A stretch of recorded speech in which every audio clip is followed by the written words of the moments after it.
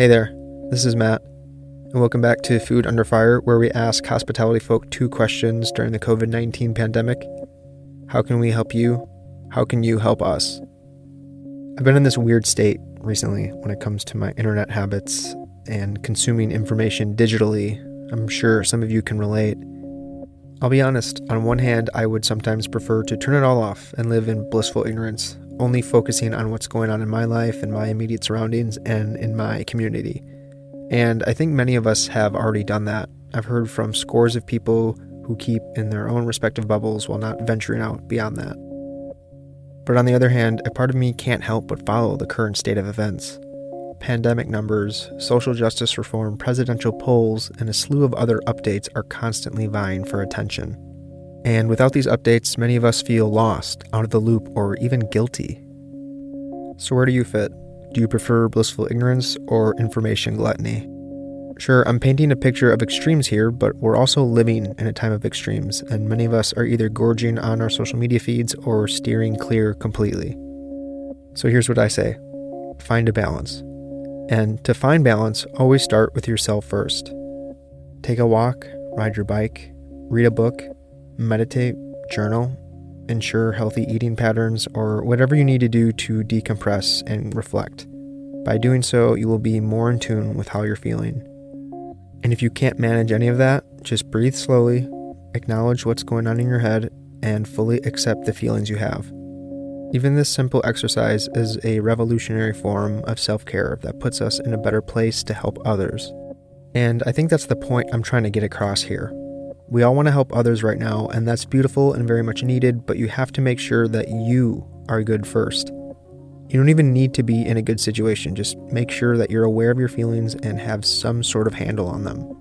Many of us are on autopilot right now, fueled by rage or fear, and it's time to turn autopilot off and become more conscious of what's going on internally. That way, we are in a better place to serve others.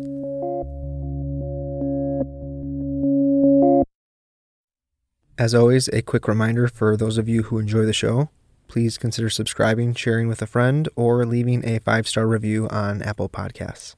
Thank you. Welcome to episode 10 of Food Under Fire. We have finally breached the double digits, and with the state of the world right now, especially the state of my home here in the Twin Cities, I don't see myself slowing down anytime soon. So if you've joined me up until episode 1, or you're just now listening, either way, I really appreciate it. Thank you. I feel very lucky and privileged to be on this journey. There are a lot of important conversations to be held right now. I'm well aware of that, and I'm working on securing interviews with people who really deserve a platform right now. So while I get those arranged, I decided that I would go back into the archives. This interview was recorded on April 16th, which makes it more than 2 months old. But I'm posting it for two reasons. The first is that I really like this guy. His name is John Kraus, and in my eyes, he's one of the most talented hospitality people that we have here in the state of Minnesota. Several years ago, he became the first American to become a part of the Relais Dessert, a 100-member fraternity of the world's best pastry chefs. He runs Roastery Patisserie in St. Paul and Patisserie 46 in Minneapolis. However, the former is temporarily closed. The second reason I'm posting this is that I wanted to challenge myself a bit. The interview, even though I loved it, was plagued with technical issues, and he even had to move locations a few times. It really bummed me out at first, but I decided that, you know what, I'm just going to edit my way out of the difficulties. Also, I have to admit, John has a nice podcasting voice. So, here's the interview. It's a bit noisy at first, but we eventually take care of it. You'll see. Enjoy.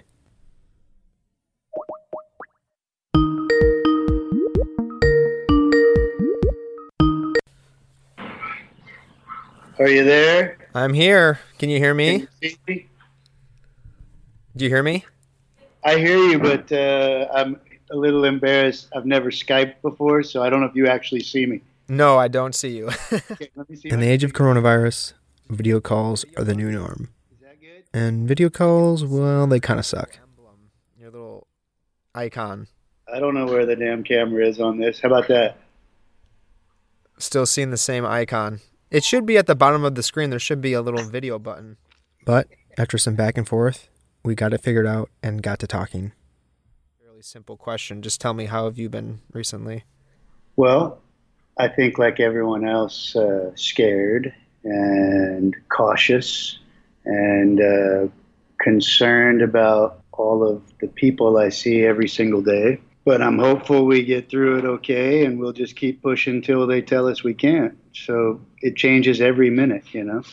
Yeah. I mean, it seems like you've been staying busy at least, though. Yeah, a few little hiccups here and there, but I think that that's normal when you have to pivot every single day. It really comes down to people being very patient, and sometimes you win, sometimes you lose because people are scared, and with that comes a lack of patience many times. But I think here in particular at Patisserie 46, we're very, very lucky because we are part of a community, and I really do believe that at least part of, from a baker's standpoint, the duty of a baker is to their community. And because of that, we have a relationship where they won't give up on us and we won't give up on them. Does that make sense? Yeah. So we'll be here until they tell us we can't. And so far, we're down to a skeleton crew, and we made it very clear from the beginning that if you don't want to be part of this, you can stay home, because we also have a duty to keep everybody safe. And a lot of the kids said, you know what, I really don't want to leave my house and I don't want to be there. So as a result, we closed a few stores because of that. And we put all of our focus at the Bread Lab and in Minneapolis, because I want people to be comfortable and safe. And a lot of the kids were just terrified. And I'd come in the morning and they'd be shaking. And I said, you know what, it's not worth it. I'll be here until I can't, and you just stay home. And when we're on the other side of this, you got a place to come back to work. And I think that level of support from both sides makes it doable. Take me through how everything went down in your universe leading up to, the closures that you had to do, and then the official statewide closures. Well, it started with emails from a lot of our wholesale. So, as you can tell, the background noise was getting to be a bit much, so I'll summarize here. He talks about how 80% of his wholesale went out the window overnight, and then the governor's order for all restaurants to shut down came, and that forced him immediately to set up an online takeout system. He was also challenged with severe staff cuts. A team of 47 turned into a team of 8. So anyways, I'm hearing all this noise, and I'm like, where is this guy? Are you at the bakery right now? I am. Oh, right. That's what all the sounds are. Okay. We decided that it would be best for him to move. So he heads into the basement, and as he's going downstairs, I ask him, how are you looking at customers right now? What are you thinking about when it comes to giving them the best possible experience and product, even during a pandemic? How do we make this happen that they feel safe and that they trust us to do what we've always done without even coming into the store? And what we sell is very visual. So, it's not like you order a pepperoni, and I love pizza, so it's not an offense, but you don't order a pepperoni pizza on the phone here. You want to see the cakes, you want to see the bread, you want to see the croissants. And now all of a sudden everything's coming out in a bag, and it's a very different way of preparing the product, but also a very different way of making sure they get it. And then when it gets home, that it's what they expected. So for example, if someone calls today and they say, I'm really dying for a latte and an almond croissant, I want to make sure that that's the best latte and best almond croissant that they get today or any day, because it's special to me that they actually came out to get that. So I don't want to let them down. And that really is what it comes down to, is how do we not let people down by this different model of what's actually happening? How have you been personally adhering to these new models? How are you adjusting? For me, and I think for the gang, sometimes the highlight of the day is just seeing people walk in the door and seeing, like I said, it's my community that I live in and breathe in for a decade. And now I don't have that chance to even have a full conversation. That's our job, is to be a community gathering place. So it's sort of taken a little bit of it's just different. I don't want to say it took the wind out of my sails, because it hasn't, because we're still there for the community. But you want to pet the dog, you want to hug the people that come in every day and have a cup of coffee that you've seen for a decade, but you can't. Now you have to hand them a bag on a stainless steel table and say good morning and walk away. And you can tell everybody wants to talk, but they can't. So it's it's a filtered model, I suppose. It's very different, very unique. The positive side of this is that I think it allows people to see the importance of what it is that restaurants and bakeries and coffee shops provide for them on a community level and on a world level. I mean, people come to us, they go to restaurants, they go get, it doesn't matter, Mexican food, pizza, you take a little vacation. And that's that's why they like to do it. So now it's, you just take a car ride, get a bag of pastries, and you go back home. But I believe that we will get through it. From a restaurant and bakery and coffee shops, they're always going to be here. I think it will just depend on how the guest reacts when we're through this. I mean, they're going to have to anticipate that in many cases, going to a restaurant might cost a few more dollars, because a lot of them no one ever thinks about where that money's actually going, but it's going to pay for health care. It's going to pay for the produce, the products. And in the future, the farmers are hurting right now. I just got off the phone with one of our farmers to look for eggs, because they have a plethora of eggs. Another place down the road has no eggs. So I think the fear, in conjunction with the loss of produce, they should be picking things right now. And it's all so up in the air that we're going to have to dig out a much bigger hole and start thinking about, what about the farmers? We've got to take care of them, because they will take care of us. It really is a huge circle of things that I think maybe a lot of people haven't thought about in the past, that will start thinking about this now. Like, oh, there is a supply chain that requires A to Z. It's not just one person doing this. If you get asparagus, so somebody else produced the asparagus, and so on and so forth. I think it opens eyes to the guest and the consumer that there's a much bigger picture in the production of food service. People that I've interviewed so far for this segment, they've all said the same thing. It's a macro issue. There's so many different moving parts. It's not just the restaurant industry that's in jeopardy. It's the people who supply them as well. And they're an essential part of the circle of life when it comes to, going out to eat and enjoying the experience. And, if you don't have those people, in the picture, if you don't have those people doing okay, then things really start to fall apart. Absolutely. But I think, the places that are staying open, doing the curbside service and things like that, are doing a service because they are looking towards the local farmers, that maybe the farmers markets aren't going to do so well this summer. So the farmers will deliver to the restaurants that remain open. Maybe the restaurants will sell their produce or their eggs or to the guests that come to their door. We started an online store, and we're going to start selling eggs, farm eggs, because people want that. They want a bag of flour and a piece of levain, and so that they can bake at home. So I think there's ways that we can all do this that will keep everybody safe. Everybody's going to take a hit. There's no question about that. Farmers, pickers, growers, everybody, restaurants, bakeries.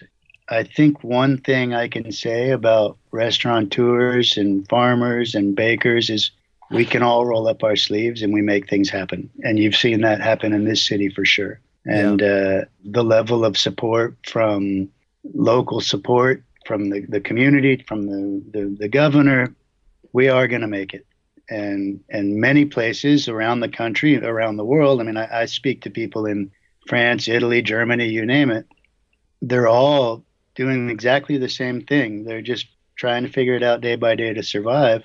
But what's amazing to me is these are highly motivated, talented, intelligent people that are going to make things happen, and they're going to see the other side of this. The ones that give up, whether they're forced to or not, that's the thing, is a lot of restaurants are 3 weeks away from bankruptcy all the time. So it's a scary business to be in general, but you do have to get creative. And people have been doing that, certainly. I've been really personally inspired by how everyone in the Twin Cities restaurant community, and even beyond that, have really been making these incredible shifts into new ways of doing things, into new ways of still, delivering service and delivering their product. And it just speaks to the resiliency of the industry. I mean, all industries have their own way of displaying resilience in a time like this, but I've been especially affected by the hospitality industry and what they've been doing. Yeah, I mean, that's, like Chow Girls and Hope and everybody, that's what our life is all about. We're in the kitchen and we feed people. And I don't think we're going to stop unless we are absolutely told, that's it, you've got to stop. Hey, I think I can actually get you on a different screen if you want to try it. At this point, John suggested that we switch devices. Now keep in mind, we had been doing this whole interview without even seeing each other's faces. That's a big one for me, because when I record these things, I tend to struggle if I have to interview without seeing their face. So we switched devices. Look at that. Oh, look at that. It's like magic. What kind of witchcraft did you do? I asked people that understand this. And continued on. So anyways, back to what we were saying. So yeah, I just personally have been really inspired by the efforts that everyone has been doing. And I think that's a good transition to talk more about what you've been doing. Tell us more about the initiatives that you've started and you've been involved with your businesses. I mean, we can start with the Pay It Forward program, which is something I heard about and sounds really compelling. Yeah, what we started to notice is people were coming in and saying, "What can I do for this person or for your staff?" And I said, "Just keep coming," And then all of a sudden, a woman showed up. And she said, "Here's $50 for your staff, and here's $50 for someone that needs it." And we thought, wow. And then Elizabeth said, "Well, that's kind of Pay It Forward. So let's do that." And we started this initiative where it might go. Yesterday's a great example. Someone sent $50 and said, "The next physician or nurse you see," because they stop in the morning on their way home from their shift, said, "Give them something extra." I said, "Okay." So we did. And you'd be amazed at the gratitude. And what amazes me is that a lot of these people, a woman called and said, "I need a birthday cake sent to a doctor down the street from the bakery." So I delivered it. And the tears in these people's eyes, because they're amazing individuals. I mean, I don't think what they have on their plate is exhausting mentally and physically, so much more so than we can probably imagine. But they're doing it, and they're saving people, and they're helping people, and unfortunately, they're watching people die around the world. But this is the kind of initiative that I think is important, because you're providing someone a little glimmer of hope and a little gratitude that's so much more valuable than anything else. So, we've delivered to some of the clinics, the police department, the fire department, and the police were so great. They sent out a text. First, they told me I shouldn't be there, but when people want to do something kind for others, I think, how much more beautiful can it get? Those guys are in the. It's kind of the real deal. I'm just baking bread, Right. Tell me more about how this Pay It Forward program actually works if someone wants to engage with it themselves. So it can happen in any way. We have an online store through Square Up, which has been great. And you can actually purchase a Pay It Forward ticket, and then and you can even say, "This must go to the fire department," or this has to go 75-year-old human down the road that could use a care package. So here's $100, make $100 care package. And there's no delivery fee. We take it and we put it on their door and say, hey, you got a care package from so-and-so, or hang in there, wash your hands, be careful. It's just a way for people to connect where they can't right now. And there's still that strong desire for people to connect. I mean, I spent 15 minutes on the phone with someone I've never met today just because they wanted to talk. And I think there's something really intriguing about all that, and beautiful. And what we have to do is somehow keep that connection going and that community going, because that's what is the lifeblood of any small business, is the community it's in. So pay it forward. It started from there, and maybe the kids that are out of school right now, they need something to eat. So maybe someone buys 10 loaves of bread for a family. I mean, it's just whatever strikes you, whatever the mood strikes, we're going to do it. Tell us about other ways that we can support you right now in terms of the options that Patisserie and Rose Street are doing, just so people are aware. I guess just keep coming. We're going to be here till we can't, that's our duty as bakers. We're going to bake till they tell us to stop, and we'll be here. That's kind of the gist of it. That's the way we're going to survive and get to the other side of it. And we'll see what that looks like. I think there's too many, there's a lot of unknowns happening, and from the SBA and payroll and all of these things, how much and how little you do based on your business model is how you're going to survive in 6 years. And I think for me, that's really the big question. It's not 2 weeks from now. It's where are we going to be in 3 years? And that's how we're kind of basing the decisions we make, is what that's going to look like, and how our business model is going to change, and how we are going to survive the next 2 months is just by putting bread on people's tables. And in my opinion, there is really nothing more beautiful than a loaf of bread on a table. I do like fried chicken and pizza, but a loaf of bread really is comforting to me. I want to transition into your home life. Do you have a home life right now? Have you been mostly at the shop? I mean, have you been cooking at all recently? Doing anything weird or experimental now that we all have more free time than usual? Some more than others, but We did test the chocolate lava cake at the house. Okay. To make sure that what we were saying, there's things are a little different in a commercial kitchen. So we tested that. But I have to say, other than soup, pretty much work, go home, let the dogs out, and go to bed, and wake up and work, go home. It's kind of a good cycle, and I think a lot of it might be mental to me, because if I can go to bed and wake up the next day, then it's a new day. And I'm tired. I mean, we're all working, and it's been a long time since I made cookies, for example. And, now we're all kind of wearing a lot of different hats, and kind of is what it is. 7 days a week, we're going to do it. Right. Maybe I'll take a vacation when it's all done, Yeah, we'll see. We'll see about that. I hope you do, though. I do too. I could use one. Yeah, really. I think many people in your industry could. So to kind of round things out here, as we look towards the future, whatever that means, what are your final thoughts? How are you feeling about things going forward? Well, I think we just have to be ready to see what changes come, and react to them fast enough to keep your doors open. No matter what, I think that the community is always going to be the community. It's been like that for centuries, and I think that that's what's ultimately the single most important thing that we as bakers have to focus on, is how do we take care of our community, because our community is going to take care of us. And I think that's really the critical piece there, whether it's I walk it outside and say good morning for the next 5 years, or do I think people are going to sit next to each other the way we used to in a cafe setting? I kind of don't think so. But I also don't think you're going to see a bar with 12 seats with 24 people sitting there. I think you'll see 12 seats spaced apart and 12 people.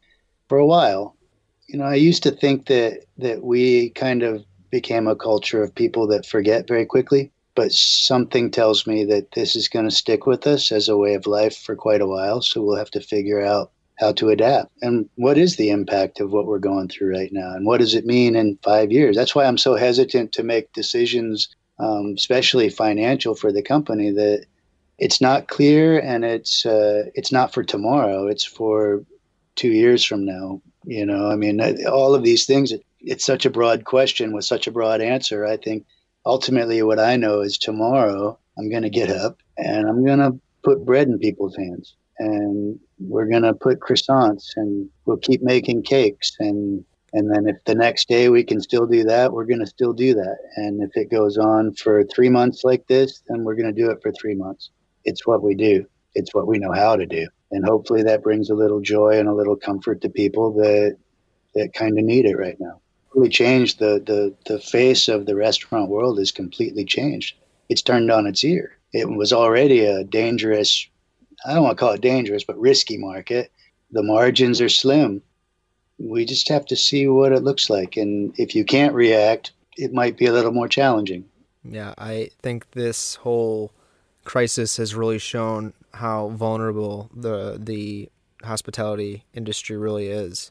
Oh, yeah. Well, yeah. I mean, and even think about it.